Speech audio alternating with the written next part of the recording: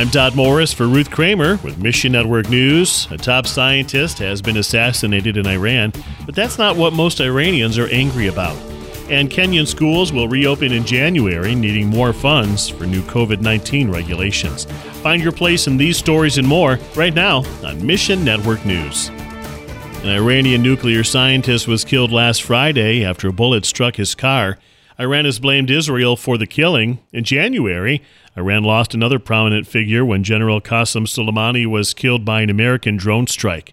The government has reacted with outrage, but Mike Ansari of Heart for Iran says the majority of Iranians have different concerns. Social media posts are not mournful. It is the opposite. Iranians are concerned that their leaders are spending a great deal of money in building a robust security apparatus across the country, while a large cross-section of average Iranians are living below the poverty line. They feel their country has abandoned and betrayed them. These people feel the root of poverty, misery, and troubles reside in the anti-Western rhetoric of Islamic ruling elite. Meanwhile, the church in Iran continues to grow, but Ansari says it can be difficult for new believers to understand their faith in an Iranian context. The vast majority of discipleship and leadership content provided to the indigenous church is a Western approach to the Middle Eastern church. Few ministries are invested in creating relevant content that fits the worldview of the Middle Eastern demographic. Please pray God will continue to bless Iran through his people there.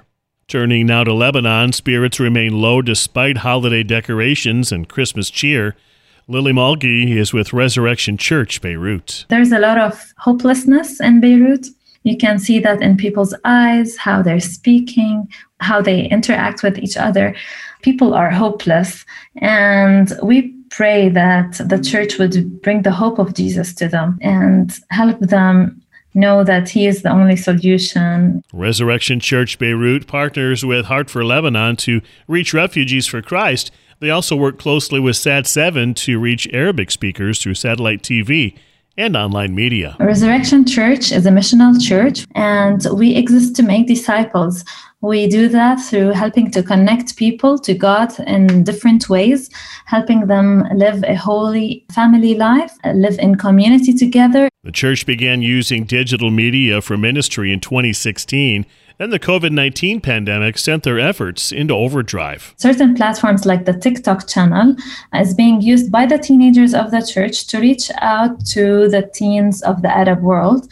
And we're almost reaching 300,000 youth in the Middle East. Find the full story and social media ministry ideas at missionnews.org.